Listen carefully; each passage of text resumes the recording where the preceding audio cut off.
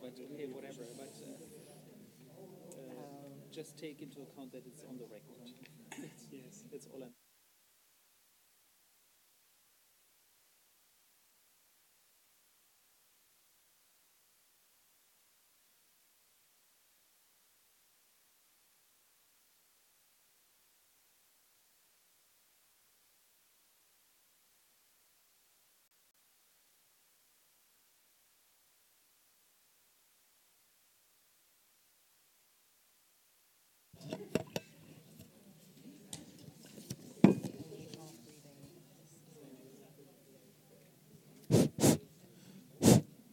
Okay, welcome back to our second part of today's event, which is about national and European immigration policy challenges. So it's, I guess, the policy panel that tries to wrap it all up and come up with a few sensible policy conclusions that we would recommend to policymakers both at the national and at the European level.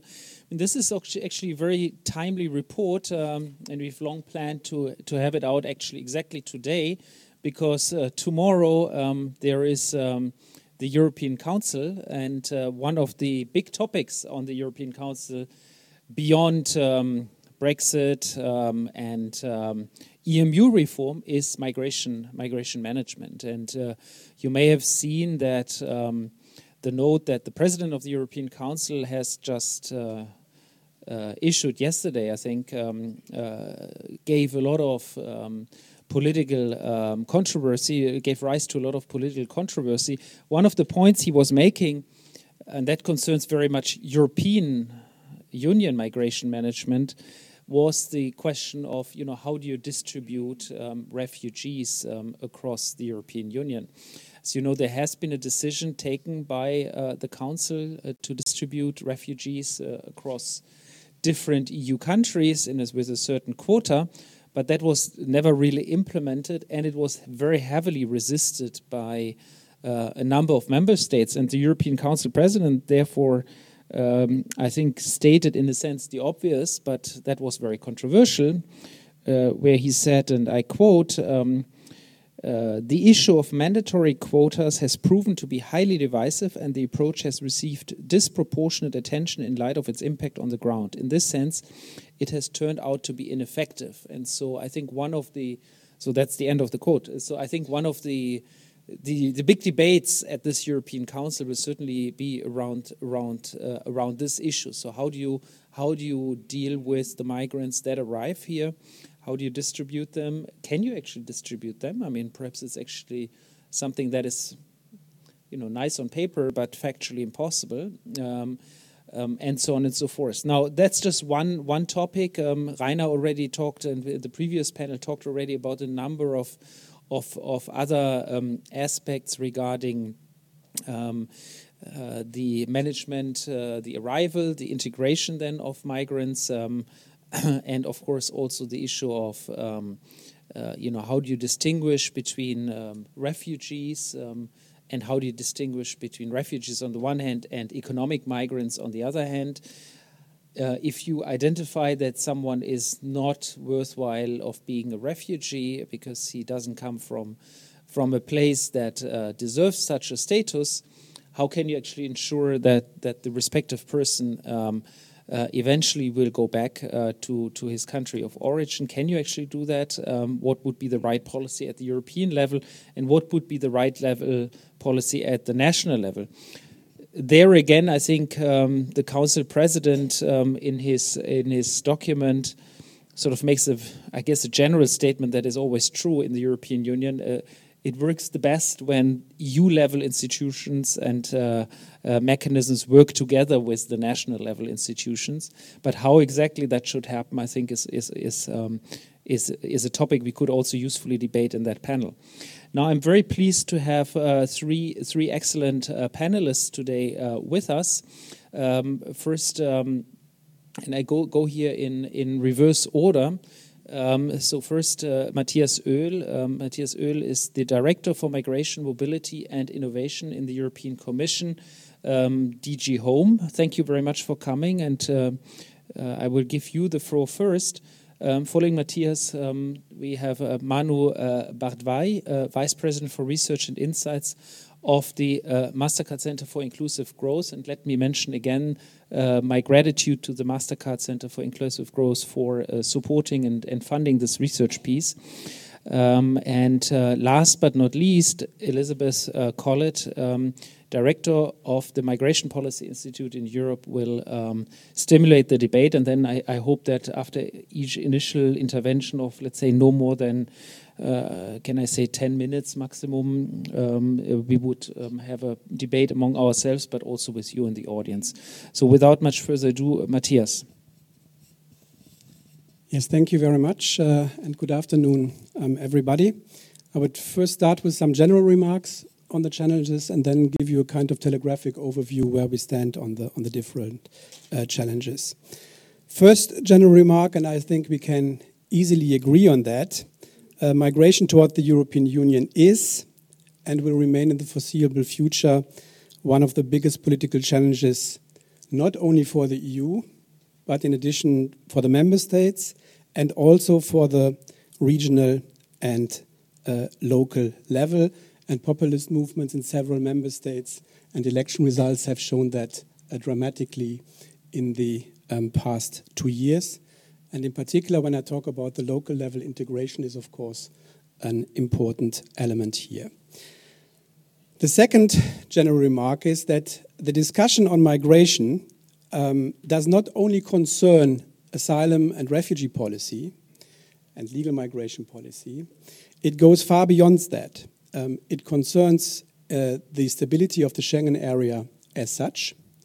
And let me say that 30 years ago, the subsidiarity question has been answered, because in a space like Schengen, where you don't have internal borders anymore, it doesn't make sense to have any cross-border effective law on the purely national level.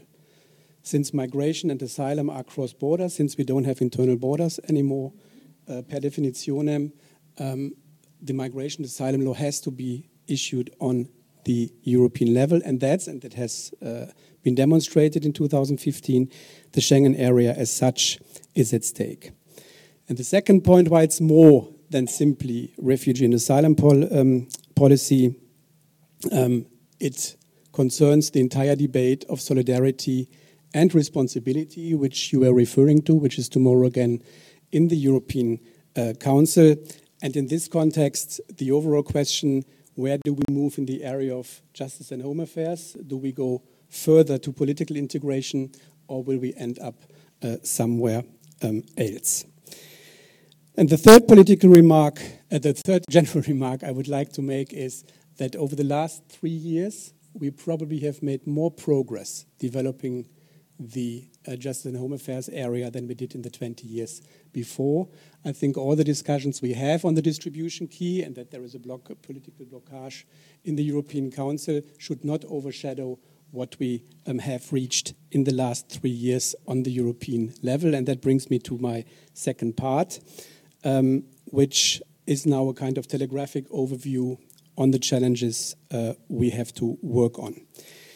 And here I see 7 key points. And the most important thing is here that all the 7 key points we have to work on and we have to tackle in parallel. It's very often that from a certain political perspective, you don't like the one or the other, and the other political direction doesn't like the other ones. But we have to tackle them all 7 if we want to cope with the migration crisis. And the 7 points are, first, a fair distribution of refugees among the member states, and the continued development of the common European asylum system. Second challenge, sustainable integration. Third challenge, better management of migration by opening more legal possibilities for migration to Europe. Fourth challenge, systematic securing of the external borders. Fifth challenge, stricter procedures for the return of rejected asylum seekers and irregular migrants. Sixth challenge, the complete restoration of freedom of movement within the Schengen area. And the seventh challenge is measures in Africa and the Near East for tackling the root causes of migration. So these are the 7 challenges. Once again, we have to work on them en bloc, not depending on our political preferences. And I will now quickly go through the 7 points in order to tell you where we are. First, common European asylum system and fair distribution. We have seen, and I think there's also agreement that in 2015, the current Dublin system did not work in view of the many people who arrived in the European Union. And therefore, we must make significant progress to reforming the Dublin system. And let me also say, and that is a personal concern I have, we are currently in a certain period of stability. We have more than 90% less influx via the Aegean Sea. We have even in the central Mediterranean more than 30% less influx. But negotiations on the distribution key are stuck on the highest political level. So we really hope that progress can be soon made. The Commission view is clear, and that is reflected in our proposal. We need a reformed system with reliable and binding rules, and the system should be based on effective solidarity. Every member state should participate, also with regard to the distribution of refugees. And furthermore, we also need to make progress with regard to all the other proposals to reform the common European asylum system, in particular with regard to asylum procedures, but also with regard to minimum standards. And this also includes that we need to strengthen the European Asylum Support Office and make it to a proper agency. Second challenge, sustainable integration. Integration does not take place in Brussels. Integration takes place on the European level. And I also already mentioned in the beginning, this is one of the biggest challenges for our society. The Commission doesn't have legislative competences, but we have money where we can support the regional and local level, and we can organize and provide fora for member states to exchange practices. And I think this is very important because we have one particular challenge here, and that is the experience gap between member states. We have member states who have a long-lasting experience and build up capacities and infrastructure to integrate foreigners, third country nationals. But we have at the same time, in particular in Eastern Europe, member states who hardly have any experience. So we have to do a lot, in particular in view of a political compromise on a distribution key, to bring all member states on a level playing field. And for example, twinning between experienced and non-experienced member states could be a possibility here. The Commission provided an action plan on integration of third country nationals, which goes from pre-departure measures, pre-arrival measures, education, vocational training, access to basic services, social inclusion. So it's a very comprehensive document, and we are currently implementing it. And finally, I think we should not only look towards integration as a challenge, but we should also look at it as the possibility to use the innovations which migration flows can provide. Third point, better management of migration through opening more avenues for legal migration to Europe. Everybody is aware of the demographic situation in many European countries, so that we need integration into the labor markets in the upcoming years. At the same time, there must also be more legal avenues for people seeking protection in order to avoid that they have to put themselves into the hand of smugglers. And for this aspect, resettlement is and should be the preferred method we should use. The Commission has called on the member states to resettle at least 50,000 people. That was following a request from the UNHCR in need of international protection by the end of October 2019. I can tell you that member states have, as of today, already pledged almost 40,000 places, so 40,000 of the 50,000 places, so that we can be pretty sure that this ambitious figure will be reached. Commission is providing to member states for this resettlement exercise 500 million euros, which equals 10,000 euros per resettled refugee. In our communication on the deliverables of the European migration agenda, the Commission has also encouraged member states to set up private sponsorship schemes like they exist, for example, in Canada. And we are currently in the area of legal migration developing pilot projects with third countries in order to enable circular or temporary migration into member states. The interest of member states is much more positive and much better than we originally had expected. So really hope that this temporary migration, legal migration pilot projects can contribute to open more legal avenues to Europe, and that's the other side of the medal, help member states who have demographic problems to profit from that. Fourth point, securing the external borders. It's very clear that we must restore confidence in the management of the external borders in order also to have the political readiness to ensure totally free movement within the Schengen area. Border management is probably the area where we made most of the progress in the last 2 years. I only give you 3 examples. We have made Frontex a real European border and coast guard agencies, which with enhanced remits and resources. A new entry-exit system, an IT-based system for our external borders, has just entered into force and should become operational in 2020. We are building up, if you think about the American ESTA system for visa-free travelers, a European travel information and authorization system where you in future have to at least register via internet. This is currently in the trilogues between Council and Parliament. And yesterday the Commission adopted an interoperability proposal which in future will make the different IT systems we have, Visa, Eurodac, Schengen, etc., more interoperable. Fifth point, consistent return of rejected asylum seekers and irregular migrants. I say it in purely objective terms, not being naive on how difficult return is sometimes to establish on the local level. But the fact that in 2016, across Europe, fewer than 50% of all irregular migrants who could have been returned were returned factually is objectively probably the biggest pull factor we have for refugees towards the European Union. And that's why we also have to tackle this problem. There are very different degrees of readiness to return migrants in the individual member states.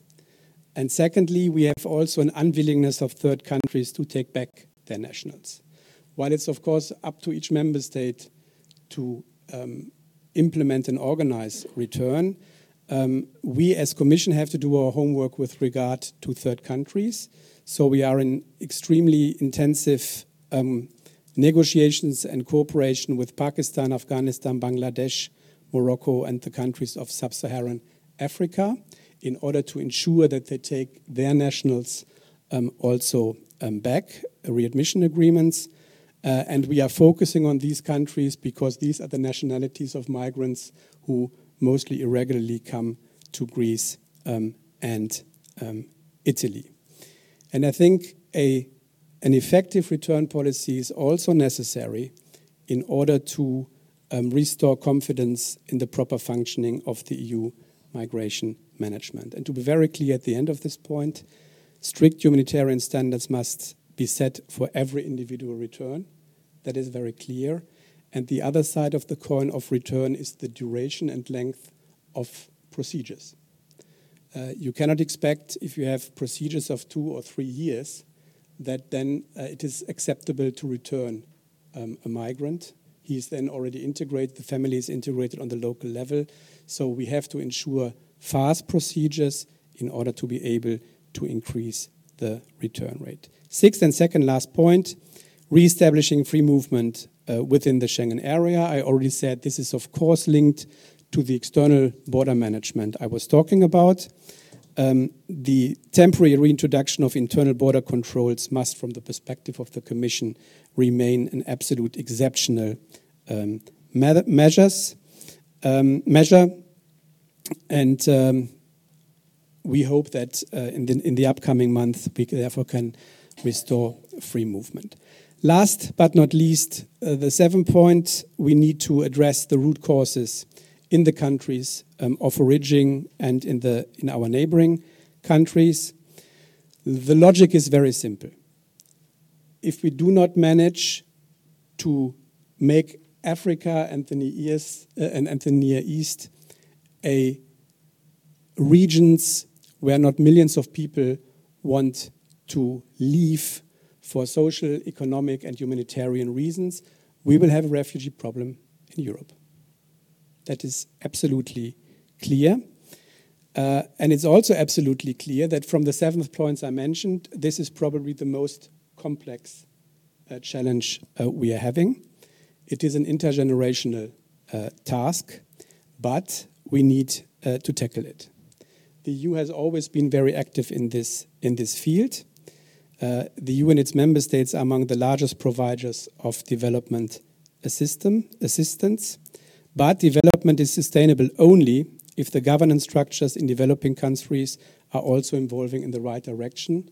And also here we have to support. And let me also say, all in all, we need not just to reshape our development policy, we need an integrated approach also covering other policy fields like agriculture and many other policy areas. The Commission is following under the Juncker Commission this integrated approach. Whenever we talk about, for example, the legal migration projects, all the DGs who are concerned are invited. But the complexity of the problem, you can also see that the integrated approach must also be followed on the national level, because otherwise any European concepts will not be carried by the member states. I will stop here. I hope that I was not far beyond the 10 minutes. These are the 7 key challenges. I hope I demonstrated that a lot of progress has been made over the last 2 years, but I also wanted to demonstrate that a lot still has to be done. Thank you very much. Well, thank you very much, Matthias. You are slightly above 10 minutes, but I think given the wide area of topics that you covered, I mean, that was certainly very useful to spend the time and, see all the various dimensions of the integrated policies that the European Commission tries to implement. I'm sure there will be lots of things we can discuss on each of the 7 points, and I certainly have noted down a number of points where, I would have to have questions and would have disagreements also. But before I start doing that, let me give the floor to the other panelists, to Manu.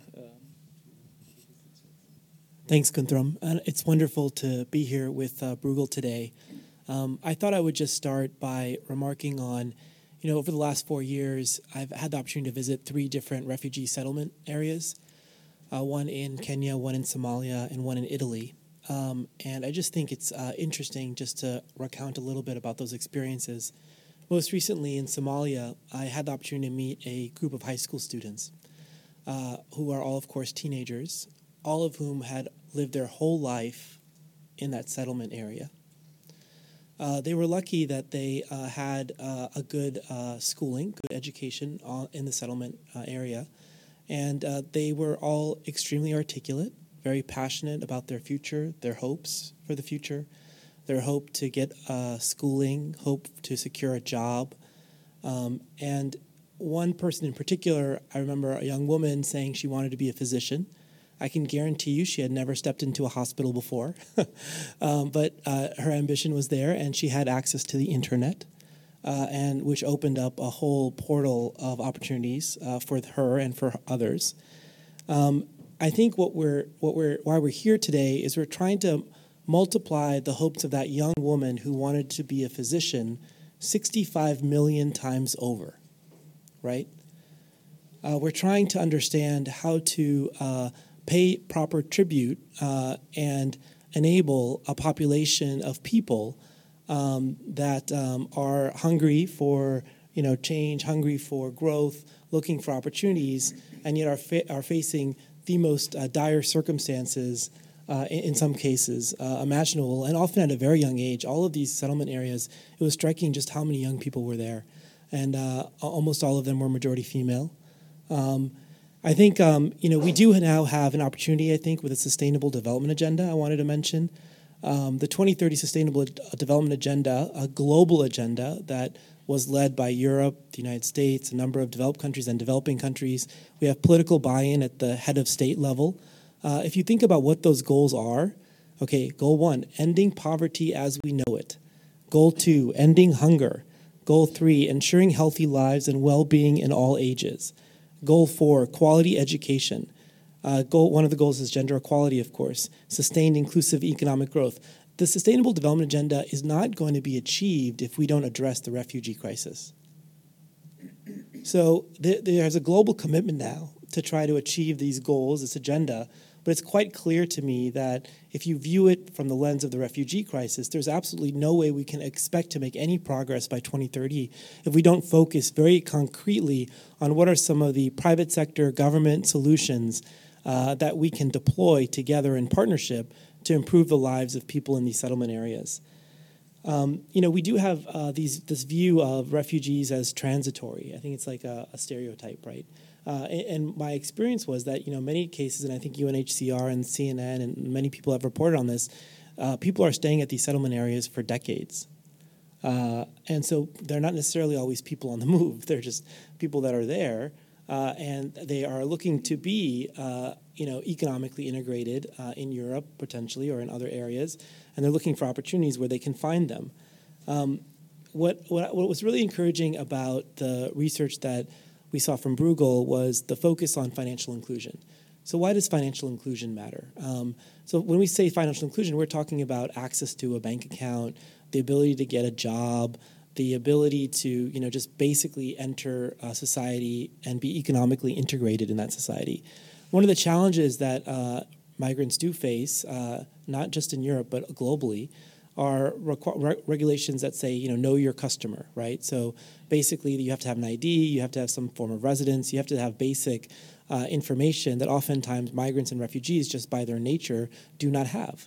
And this is an important issue for us to really grapple with, and it's an important issue I think that the EU could lead on for the world in thinking about, what are some ways that we could potentially think about helping refugees become more integrated in the financial system. And what was interesting about the research were some of the ideas that I had never heard of before, but I thought were very ambitious and should be considered.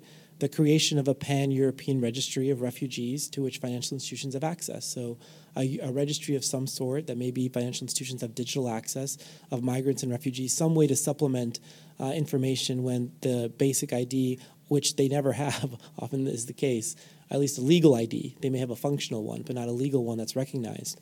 The other ideas are a European ID for each refugee to help facilitate identification.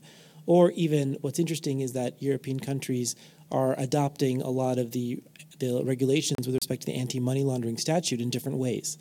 So more sort of regulatory kind of consistency in how supervisory authorities are viewing this issue. So there's just a consistent approach across the board.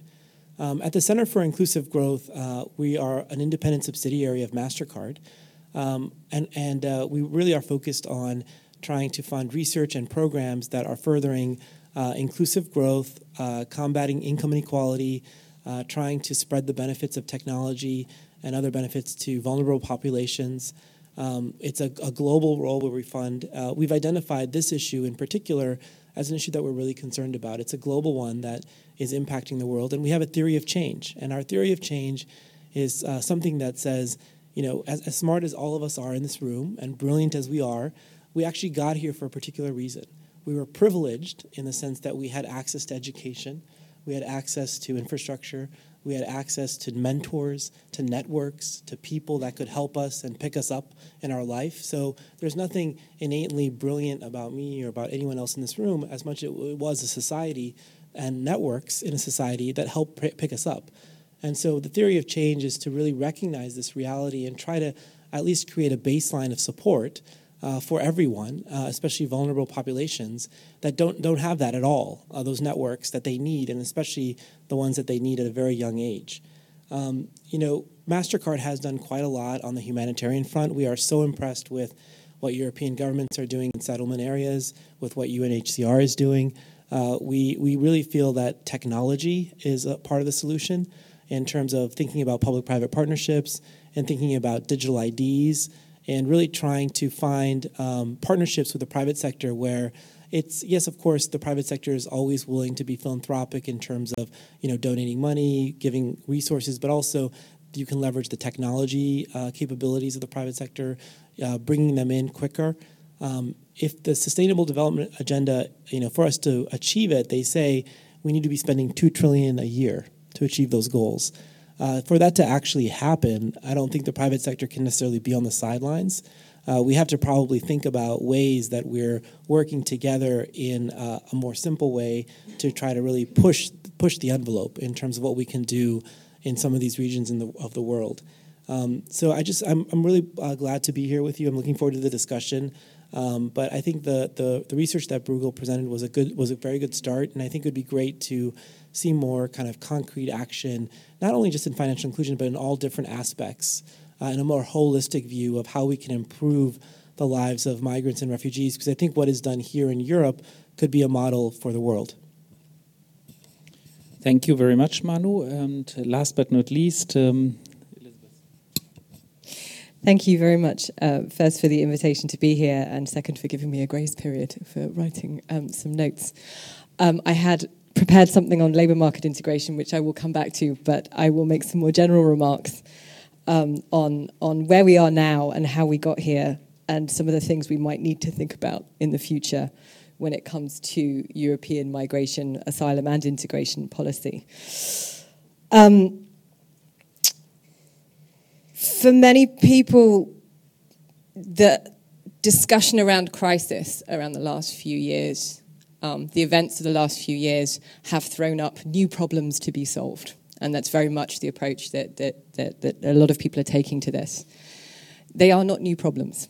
These are pre-existing problems exacerbated by fluctuations in flow, the increased political salience and, dare I say it, panic, and the inability to find collective solutions in a timely manner. These are old challenges. I'm struck that I think of the 7 points Matthias outlined, 6 of those we would have been discussing in 2014 and earlier, but with a much smaller audience. So the crisis has done some things in terms of increasing awareness of some of these challenges and perhaps impetus to resolve them. But the challenges themselves are not particularly new. What has really shifted and made it harder in many regards is that the public narrative and our own perceptions of how these problems are characterized have changed enormously, very much more polarized. In 2015, we found ourselves having a conversation about open versus closed borders, as if either one of those things were a realistic possibility within Europe. The idea of in versus out, legitimate versus not legitimate, but particularly the open versus closed borders along the Western Balkans route really confused everyone. They felt like they needed to pick a side. Are we allowing everyone to come through, or are we preventing everyone to come through? When most people who work on migration issues know that neither one of those outcomes has ever been part and parcel of talking about migration management. We talk about managed borders. We talk about how we think about identification at the border and filtering. We were very much challenged by that public narrative that I think then forced a lot of political solutions onto a table that didn't necessarily need to be there. And I think this is where we are now in what is now described. The question I get asked most often by journalists is the crisis over? Are we done now? And that has an enormous amount to do with how you define crisis, which I've been thinking about a lot. Within the context of asylum reform, crisis has been broken down to numbers, capacities. Can we say we've reached a crisis level upon which new policies and new mechanisms will be initiated because numbers of asylum seekers have gone beyond a certain point or beyond a certain capacity in terms of reception? It's been broken down into very dry terms of what that means to be a crisis that reaches very specific benchmarks. For others, the concept of crisis is disputed. These are obligations that Europe has taken on due to international law to protect refugees. Therefore, to talk about this as crisis negates that obligation to a certain extent. It's been hugely disputed by a number of different actors. But I think one of the challenges here is that crisis is mostly about perception and context. And where we are now, which we could arguably say is a calmer environment, a post-crisis environment, our perception of the next crisis, the threshold for that crisis, has lowered dramatically from where it was in 2014. The same migration dynamics that we might have seen in 2013 or 2014 could very easily create a perception of crisis in a way they didn't 3 years ago. And that creates a challenge then for political leaders. They have to demonstrate a greater responsiveness to this issue than they might have done 3 or 4 years ago in a context where solidarity is harder to find because it's so much in the public eye. So I just wanted to outline that as the context and then perhaps some of the challenges we face going forward. I think some of the challenges with the EU response thus far has been that they have been about tweaking the existing approach to the common European asylum system, reforming laws around the edges, and escalating existing approaches. And I think particularly with migration partnerships, there's nothing particularly new about migration partnerships, but the political weight put behind them and the actors involved in them and the money put behind them has escalated significantly. So these are not necessarily new overhauls of migration policy, but rather trying to adapt and escalate them. So there are no fundamental rethinks on the table. And I think that may be why in many areas we've reached a deadlock, both politically and technically. So some of the questions perhaps we should be asking is, what would a redesigned Schengen look like, building in the lessons we've learned over the last 30 years? I actually asked a couple of policymakers here who were involved in the initial drafting of Schengen, what would you do differently knowing now what you didn't know then? So if we took a blank sheet of paper and redesigned Schengen, would it be drastically different? What would the checks and balances be? And could we work from that basis as opposed to trying to retrofit tweaks to a Schengen system that's clearly not working for a number of states? What would a complete common European asylum system look like? Are we inevitably moving towards a context where there is an EU agency that takes the first pass at identifying and triaging asylum claims and deciding who should go into the asylum system and who should be returned? Several European leaders have talked about that in very vague terms. Should we really be taking that concept seriously and taking it forward? Or are we, again, in a cycle of Dublin reform and trying to find solidarity on responsibility sharing? I think one of the critical issues are, what are the benchmarks for success for some of the policies we've put forward? In the context of migration partnerships and partnerships with non-European countries, an enormous amount of money has been repurposed. Not all of it new, but it may have been repurposed or rebranded within the migration partnership context. But very few benchmarks for success have been articulated, aside from monitoring flows into the European Union, flows through key transit states, and numbers of returns. These are very blunt benchmarks for a large amount of money to be spent. And they are also two factors that can be driven far more by exogenous events beyond the EU's control than necessarily funding. So while I think it's extremely important that the EU is investing in these partnerships and spending this money, we do need to come up with some more sophisticated understanding about what success would look like with these partnerships, taking into account the needs of some of those countries as well as the priorities for the European Union. And I think within that, really understanding a little better about the exogenous events around the world in a very volatile European neighbourhood and beyond the European neighbourhood that we're not currently taking into account. We are still in the reactive mode. We're still looking at those countries that have been problematic in the past and not necessarily looking closely enough at the countries that might be problematic 5 years out. Are we taking a forward-looking approach to working with countries that may be deeply unstable or fragile and need that kind of support, particularly support when it comes to refugee hosting, that allows them to manage those populations and give those populations livelihoods, as I think was being discussed earlier, rather than staying in a crisis mode. Well, today is the European Summit, so I just wanted to point out that you mentioned the relocation spat. which is an overblown argument that both misses the point and is something of a sideshow. There's nothing like institutions having a spat about something that's not important when they're not quite sure what they should be saying, in my view. I think the real goals of the meeting should be improving funding for migration, and really thinking of getting member states on board with the idea that we need to be spending more money on this and more carefully spending money on this. Talking about Schengen and trying to find some political consensus on Schengen and how important EU member states think Schengen is, because from that flows the common European asylum system. I think Matthias is exactly right. And perhaps putting some urgency into the timeline challenge. We've seen the leaders' agenda set out a goal of trying to achieve political reform by June of next year. The Commission has also put on the table the idea of achieving asylum reform by June of next year. These are not dates plucked out of the sky. If these changes aren't really likely to come about before June next year, we are now talking about reform under the next Commission term, really. Not much will get done in the second half of 2018 or 2019. So there is pressure to do things now in a context where we have a German government that may struggle to take its usual leadership role on these issues. We have an Italian election now set for March 4th, and so reluctance to commit to anything before that date. And a number of Central European states who are emboldened, I think, by this situation and playing it for domestic political points, which will, I think, make it extremely difficult to push to some kind of political momentum in the future. That doesn't mean that all is lost.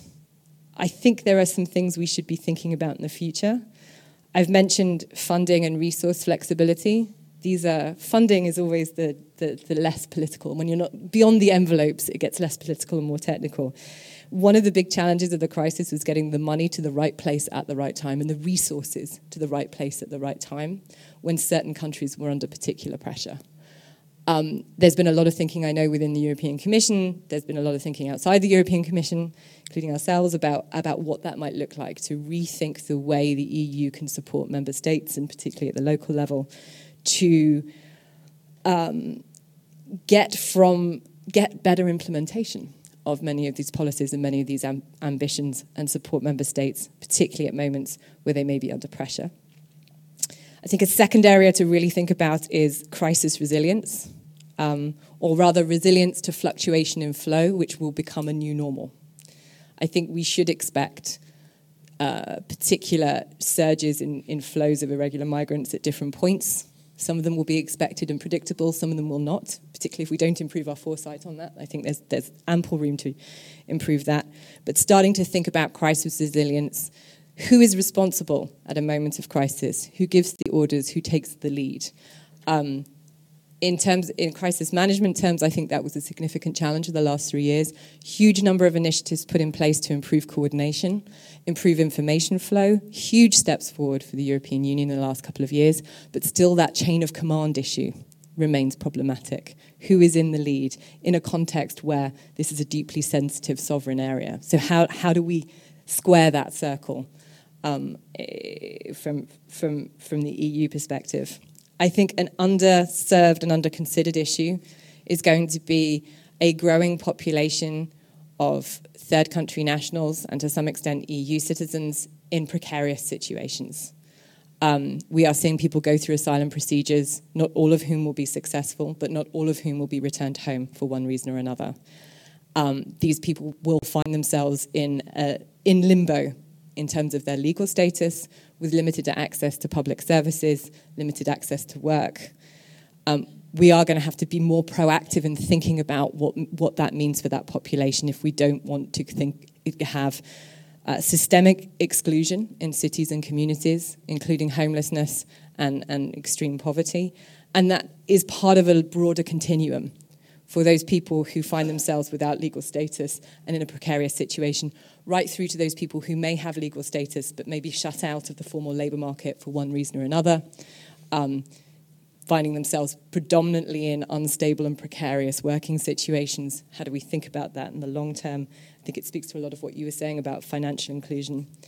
And finally, I think the core thrust of the report that was put forward by Bruegel started to make me feel old. And I don't like things that make me feel old. The ideas around integration for us have not changed that much in the last decade. The toolbox, the way we think about success and failure in integration, whether you have a job, whether you don't have a job, the toolbox that's often used in terms of improving access to the labour market is often very static and very backwards looking based on experience in the past rather than what we might think is needed in the future. One of the things we've been working on at MPI Europe is we've put together an Integration Futures Working Group, which always sounds very bombastic, with the idea of trying to think through what our societies are going to look like in 2025 and work backwards from there, 2025, 2030. Think about the changing nature of employment, both from the perspective of automatization and robotics, but also increasing precariousness within the gig economy, the expanding use of short-term and less formal labour contracting. Try to think through a lot of the issues that are associated with skills. Are we using integration policies to skill new arrivals for the jobs that exist today, or are we thinking about the jobs that will exist in 10 years' time? Those jobs may be very different. So we may be putting people through long adult education programs that aren't actually that useful for them in the long run. Should we be thinking about teaching skills like lifelong learning and resilience rather than specific skills that might become defunct? These are questions that are being amply discussed in the world of employment and not discussed enough in the world of integration. And we'd really like to bring some of these conversations together, both in terms of future education, future employment. How do we rethink this? And I think the private sector here plays an enormous role in how to rethink that, because the private sector doesn't necessarily look at skills recognition in the same way as governments do. They look at competence. Can I use this skill? Can I use this competence? Does this person present the potential I need? And think through how they would invest in skilling and programming for refugees. We're working with a number of private sector companies to help them design policies for refugee inclusion. They have the know-how when it comes to the labour market part. All they really want to understand is better understand the refugee communities they would be reaching out to and how best to reach out to them. So it's more of a plug-in. I think there are loads of things we can do and think about in the integration sector. And I should say this and give credit to Matthias and his team, because I think an enormous amount of work has already been done in the Commission to try and bring these different portfolios together. It's not necessarily happening at the national level. There is a need for this to be happening across the European Union national level as well as EU level. And really think through, if we have these diverse populations and they're here to stay, then maybe it's not a question of standalone integration policies, but rather a question of rethinking the very established systems we have, from public employment agencies through to how we teach in schools, and rethink them for diverse societies, diversity-proof them, mobility-proof them, but really rethink how we provide public services for diverse populations rather than trying to do the reverse and assume that immigrants are integrating into perfect, cohesive societies. We have increasingly fragmented societies. Perhaps we should acknowledge that and work with those various fragmentations rather than just thinking through a very seamless process of integration. Thank you. Well, thank you very much, Elizabeth. And I note that we have only 17 minutes left, so we were all sort of a little bit longer than I originally foresaw. Let me open for questions, comments, remarks to the audience, and please also always identify yourself. Well, I see that I have to break the ice, so let me push you on 2 points. I mean, one is, there's a lot of things that have been said, and we can talk about on many aspects. And Elizabeth, I like very much your point actually on the integration and what kind of skills do we actually think we need to teach immigrants for the labor market. Indeed, if that is backward looking at this stage, then we have of course a problem. So I think that was a very good point. Let me sort of push you on 2 points, you and also Matthias. One is the funding issue. So both of you sort of were sort of giving the message, well, there needs to be somehow EU funding, but both of you were not very clear what exactly should the EU funding be for, and what is the justification to fund it through EU mechanisms and not through national mechanisms. I mean, what specific areas deserve EU funding in a context where the labor markets, I guess, are somewhat segmented, where the asylum system is basically still, to a large extent, and Joel showed the numbers, for having very different national features in terms of acceptance rates of asylum applicants and so on. So perhaps you can sort of bring in a little bit more, be a little bit more precise. What is the exact EU level that should be, and where for what and how much should the EU level really be funding this topic? Now, the second point I want to push you on is this whole discussion on Schengen and the asylum system. I mean, so I guess my first comment is that the founders of Schengen, of course, knew very well that they were reckless. I mean, and I think that has been, key people that were involved at the time have been on the record admitting that they have been reckless. So they introduced the system without internal border control, knowing that they had not established proper external border controls, that they had not established a joint system where we would be able to record who's actually arriving and know that everybody knew who is arriving in the Schengen, and so on and so forth. So yes, we are doing some repair work there. That repair work is overdue. Perhaps I can push Matthias here and tell me a little bit more about how much have we achieved and how much further do we need to go here really. And I think really with respect to, I guess, immigrants coming from the outside, because Schengen has, of course, a lot of internal dimensions also about security cooperation across jurisdictions that still is imperfect, right? And so that arguably is a problem for Schengen, and that is one of the reasons why, if I fly from Brussels airport to Lyon, I actually face a border control, right? A border control when I arrive in Lyon. That has relatively little to do with the asylum dimension and probably much more with the security dimension. But perhaps we can focus here more on the asylum dimension.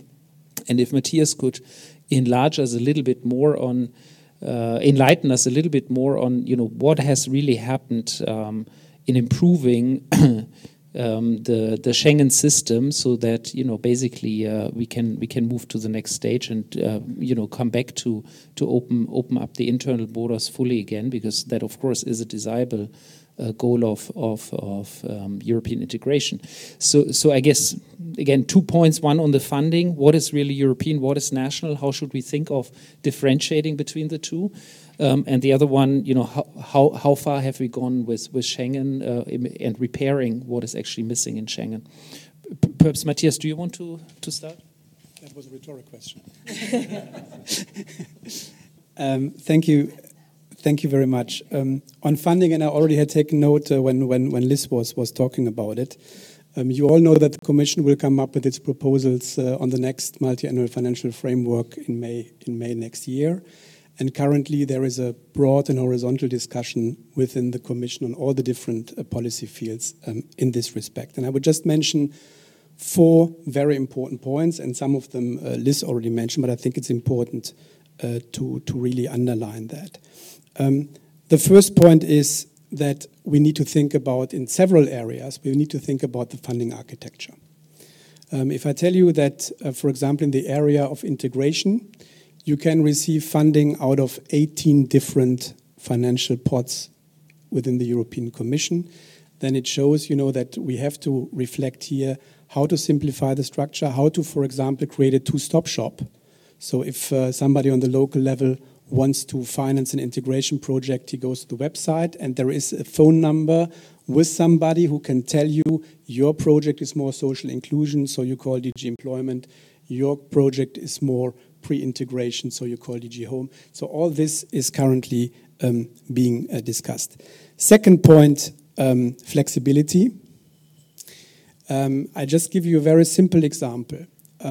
We are all working currently on the basis of a photograph which was taken back in 2014.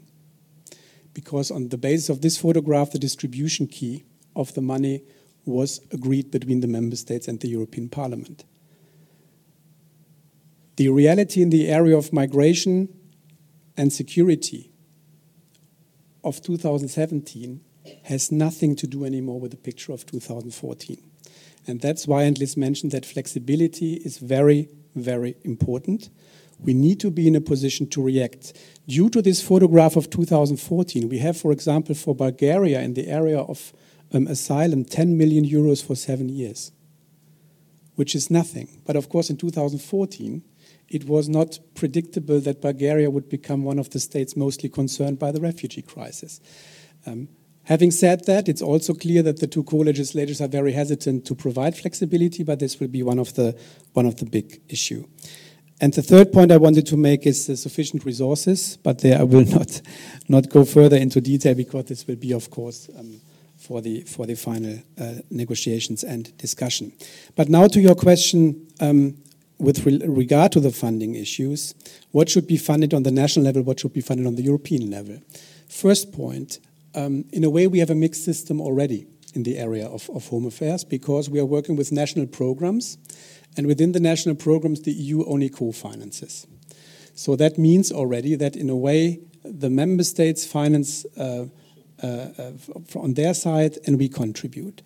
I would say that since in a common asylum system, in a common Schengen system, border management, the EU sets minimum standards. The EU expects from member states to establish certain systems.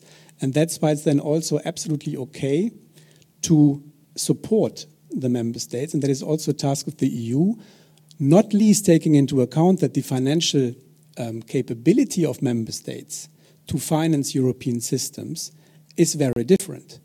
So the budgetary situation in Germany is a different situation than the budgetary situation in Bulgaria.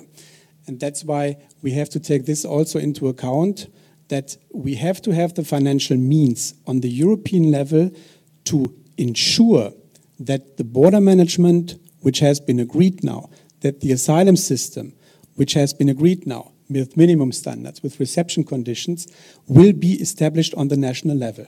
And there the money should be there and must be there. On Schengen, I wouldn't say it was reckless. I would say it was a very conscious political decision which was taken, because the management of the external borders of a state is for the national level very close to the core of sovereignty. And that's why the common border system, the common European border system, was on the table several times in the last 15 years, but it was before and always rejected because member states held the opinion, well, this is a question of sovereignty, so leave us alone. Which at the same time means that the headlines in the beginning of 2015, the EU doesn't deliver on the external borders, was entirely wrong, because the EU had no competence at the external borders. Now we have the European Border and Coast Guard Agency, which has many more competences, but also there the readiness of member states in the regulation did not go so far to allow the agency to also support a member state at the external borders without an explicit request to do so. That means, and practice will show that, it is still a rather complex system until the EU can act in this respect. What have we done? I think the hotspots we established in Italy and Greece are success stories. Fingerprinting rates are above 90% now. And I mentioned to you that apart from the Frontex border agency, we have made now proposal on entry-exit system, ETIAS, interoperability. So there's a lot in the area of borders being done in this respect. Thank you. Okay, I see that now two people have actually raised and would like to ask a question. So perhaps you first, and then my colleague Scholt. Thank you. Thomas Schneider, European Federation of Managers from the Energy Sector. As far as I recall, the issue of the Dublin Accord has been raised only briefly, as compared to the Schengen regulation. And my question refers to Mr. Owen. What can we expect of the future of the Dublin Accord? Will it be revised, abolished, or just forgotten? Thank you. Yes. So that's Zsolt. Zsolt is the second. Is there a third question? And you, okay. And then we close with the questions. And yeah, two third questions, one to Manu and one to Elizabeth and Matthias. So Manu, you mentioned that you visited refugee settlement centers in Kenya and some other parts where people are living there for decades. I just wonder, I mean, that should be such a desperate situation. I mean, what solution you see for that? And I mean, I don't ask whether the EU could do anything in Kenya, but clearly what solution would see you that?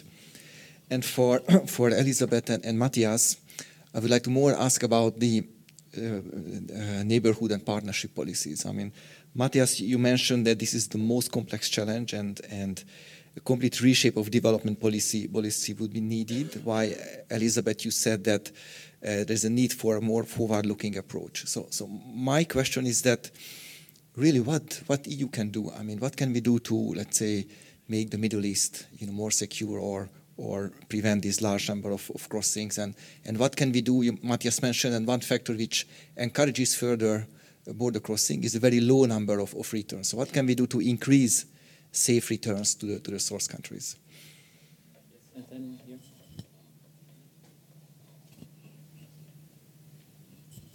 Thank you very much. My name is Wolfgang Pape. I'm associate precepts, currently working with a group which is called a Duo for Job, where we try as mentors help young immigrants to find a job here. And this is very interesting because it's a very concrete experience we have there. In this context, we discussed as well the principle of double adaptation, which apparently in the Canadian model, which was briefly mentioned here, that Canada is quite successful in integrating people, means that not only the immigrants are adapting to the local culture, but the local people as well learn foreign languages, not necessarily the language of the immigrants, but to adapt more to cultures they don't know. And from my own experience as a mentor with immigrants, I realized you can learn a lot from their integration, from their problems about your own society as well. Is this a principle that is being used or at all employed here in Europe anywhere, on local level maybe? Thank you. I think we have enough to discuss for another 1 hour, but let's restrict ourselves to short answers. Perhaps Manu, you So I think at many of the refugee settlements, it's a complex political situation because oftentimes the folks in these camps aren't treated as full citizens as you would suspect, right? And the host government, isn't often willing to really prioritize the livelihood as much as you would hope.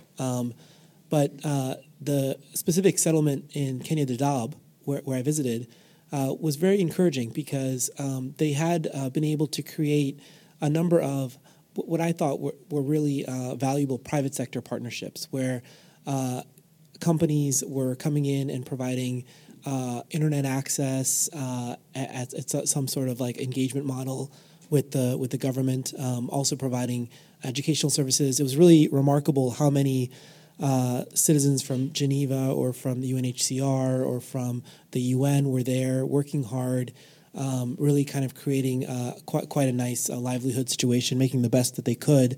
But I think really the dynamic is really trying to have the political will in the host government, wherever the settlement is, to recognize the full citizenship status as much as possible and really prioritize as much as possible the economic and societal well-being of the community of people living there, and then really being open to not only government aid but also private sector interventions, which can be useful in terms of accelerating the amount of investment and really increasing the amount of benefits that the people there enjoy. Thank you for your question. So I now have a litany of questions to answer.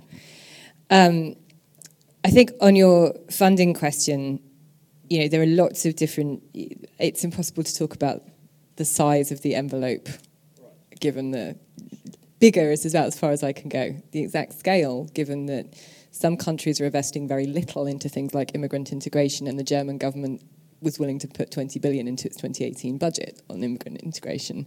You know, we're talking contextually about massive divergences in the political will at national level to invest in some of these areas. What is intriguing is also that at city level and at regional level, there's often more interest in investing in some parts of migration integration policy than there is at national level. And one of the challenges I think that's being considered by the European Commission is, in the absence of the willingness of a national government to do some of the things it has to do, what is our ability to encourage greater investment? It's the biggest, you know, the multi-annual programs set up under AMIF were already a start by asking countries to set out what they intended to do over the next few years on migration and integration. But the major challenges that were experienced over the last 2-3 years were capacity challenges. You know, countries that were used to dealing with a couple of hundred asylum claims suddenly having to build makeshift reception centres, even the most developed countries struggling to deal with the numbers that they were dealing with. So we do need to improve baseline capacity. Well, what's the bargain that the EU can make when it comes to funding to say, not only are we going to give you this money, but we're going to find incentives for you to spend it in a way that builds up your migration, asylum, and integration capacity in the long term? That, I think, is the question that is still to be answered, because it doesn't matter how big the envelope is if countries aren't going to be capable of using it. And the very basic questions about, you know, where's the money gone in Greece? Well, actually, Greek government doesn't know how to spend it. So there's also a question about, should we be at the point now where the EU has the ability to directly give resources to a country rather than giving money that is then translated into resources? And the reason I'll say this is I'll give you a very quick anecdote.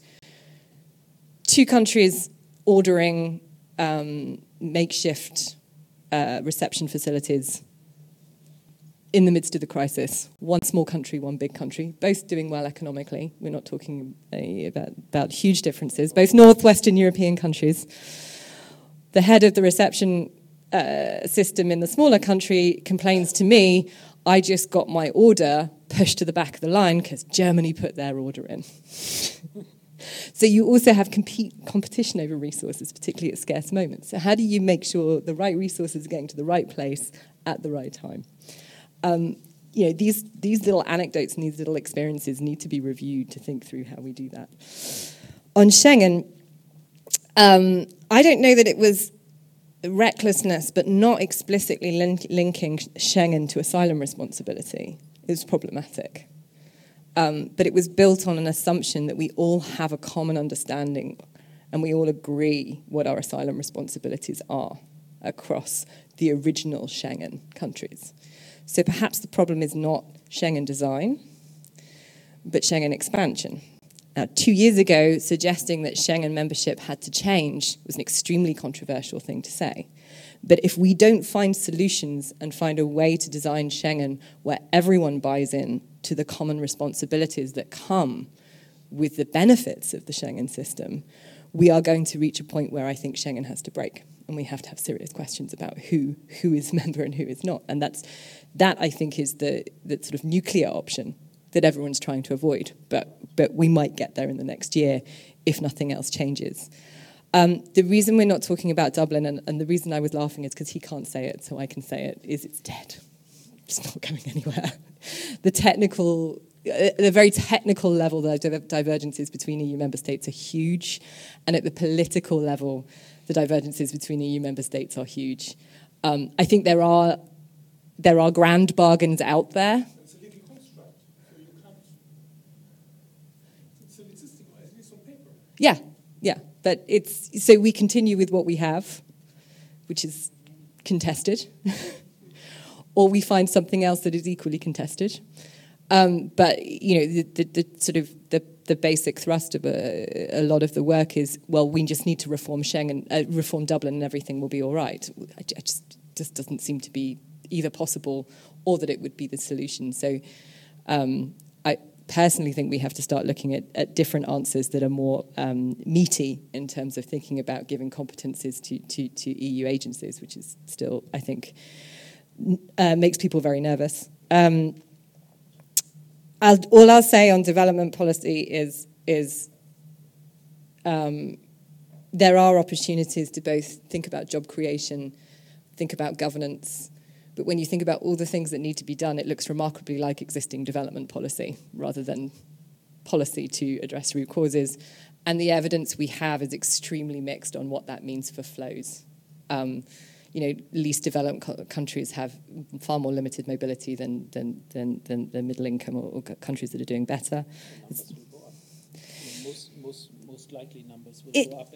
But it also varies, and we also have to bear in mind what the local mobility options are, what the regional mobility options are. And we're so sort of monomaniacal in thinking about trends towards Europe, we completely underestimate the influence that might be had and positive dynamics within a region. And I think there's more that we can do and say and think about that. But the part that no one can ever admit to is, well, if we can't do anything, then what? That's the thing no one wants to say, which is still problematic. And finally, on Duo for a Job, I love these initiatives. I particularly love initiatives that have multiplier effects. And you see them across Europe, and I get really excited about them because if you can bring together an integration challenge with, say, an elder care challenge, if you could create mixed housing whereby new arrivals were learning language from retired people, but they were also supporting with the care and community aspect of some mixed housing, for example. There are lots of different things we could do. We have a lot of different social problems that range hugely, where the solution is actually something you can find through mixed programming. We are so still, I think, convinced that an integration problem has an integration answer, that we're not really thinking about how to bring all those different things together. And I think initiatives like this are really important. I think local authorities are really recognising the opportunities of thinking about housing policy, thinking about education policy, how the school can play a bigger role in community cohesion, all of these things. I think we're at the beginning of a much bigger conversation about that, that for me is one of the more exciting things happening in the integration landscape. Yeah, thank you very much. First, thanks to Liz for looking for me into the crystal ball of the European Council on Dublin. But I will not leave out the question entirely.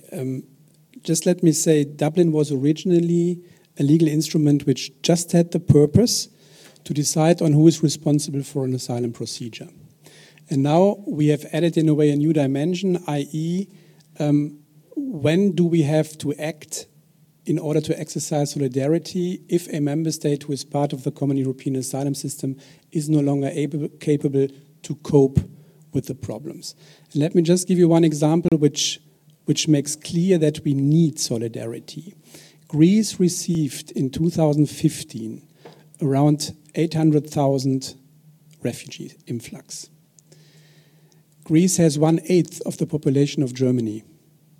So if you multiply the 800,000 by 8, you would have had more than 6 million refugees for Germany. And you will all agree that not one administration in the European Union would have been able to cope with this number of refugees. And this example shows, if I have a common European asylum system, if I have a Schengen system, I need solidarity. And now the question is, how can we come to a conclusion here? The Commission has, in my opinion, made a very fair proposal, taking into account that in the first phase, where there is a lower number of refugees, member states have to do their homework, they have to manage it themselves. But if you come, I will not go into details now, but if you come to a higher influx, then the distribution key or the fairness mechanism shall apply. The discussions currently are going a bit into the direction that if there is a serious crisis, there should be a compulsory distribution. If there is a less serious crisis, maybe a voluntary contribution. And here I stop and end with a crystal ball. Liz looked in. It is highly political. Second point, the neighborhood. Please excuse me that I don't go into all the details now. But clear is, and I think I made that also clear in my introductory statement, we up to now worked rather successfully on the symptoms because we prepared ourselves better within the European Union to cope with influx. But this is not enough to cope with the symptoms. We have to look at the origin, and these are the root causes in Africa and the Middle East. And I already pointed out this is a huge problem. The EU is active in many areas with several DGs in this respect. We have a trust fund with more than 2 billion euros. But we have to see how we can better coordinate. And better coordination means better coordinate within the Commission. There comes the new funding architecture, etc. Among member states, because member states are not coordinated in this respect. And then between the European Union and the member states. We have to follow an integrated approach because several policy areas are concerned. I said we are doing that in the Commission now, but member states have to follow. We could have a weekend seminar on that, but we have to start. That is my message. We have to tackle this problem. We cannot say, sorry, this is too big to tackle. So we have to do it. On the double adaptation, I don't know in how far this is being exercised on the local level, but this is one of the issues where I said, we cannot do enough as European Commission, and we made this experience recently in Tallinn, to bring member states together and to just exchange their experience, what they do, and to collect best practices. We recently had a one-day seminar, and everybody was saying afterwards, I learned a lot, and we should also invite countries like Canada to share this practice. Let me finish with a little picture. If you look at the area of migration policy and asylum migration, you can also take other policy fields. We have sometimes a problem in Europe that we construct nice planes. We watch the planes under the blue sky and they fly perfectly, and when the first storm comes, we discover that this plane was not constructed for stormy situations. And then we start repairing the plane while flying. That has happened now in the area of Schengen, in the area of asylum and migration. We are still repairing the plane while flying. But maybe we should also learn the lesson that in future we construct stronger planes from the beginning. Thank you. Well, please join me in thanking all of our speakers for this debate. I think we could really, as you say, have a day or two, or a week of discussions around all the different topics. But okay, this is where we have to end today. So please join me in thanking. Thank you to all of you for coming today.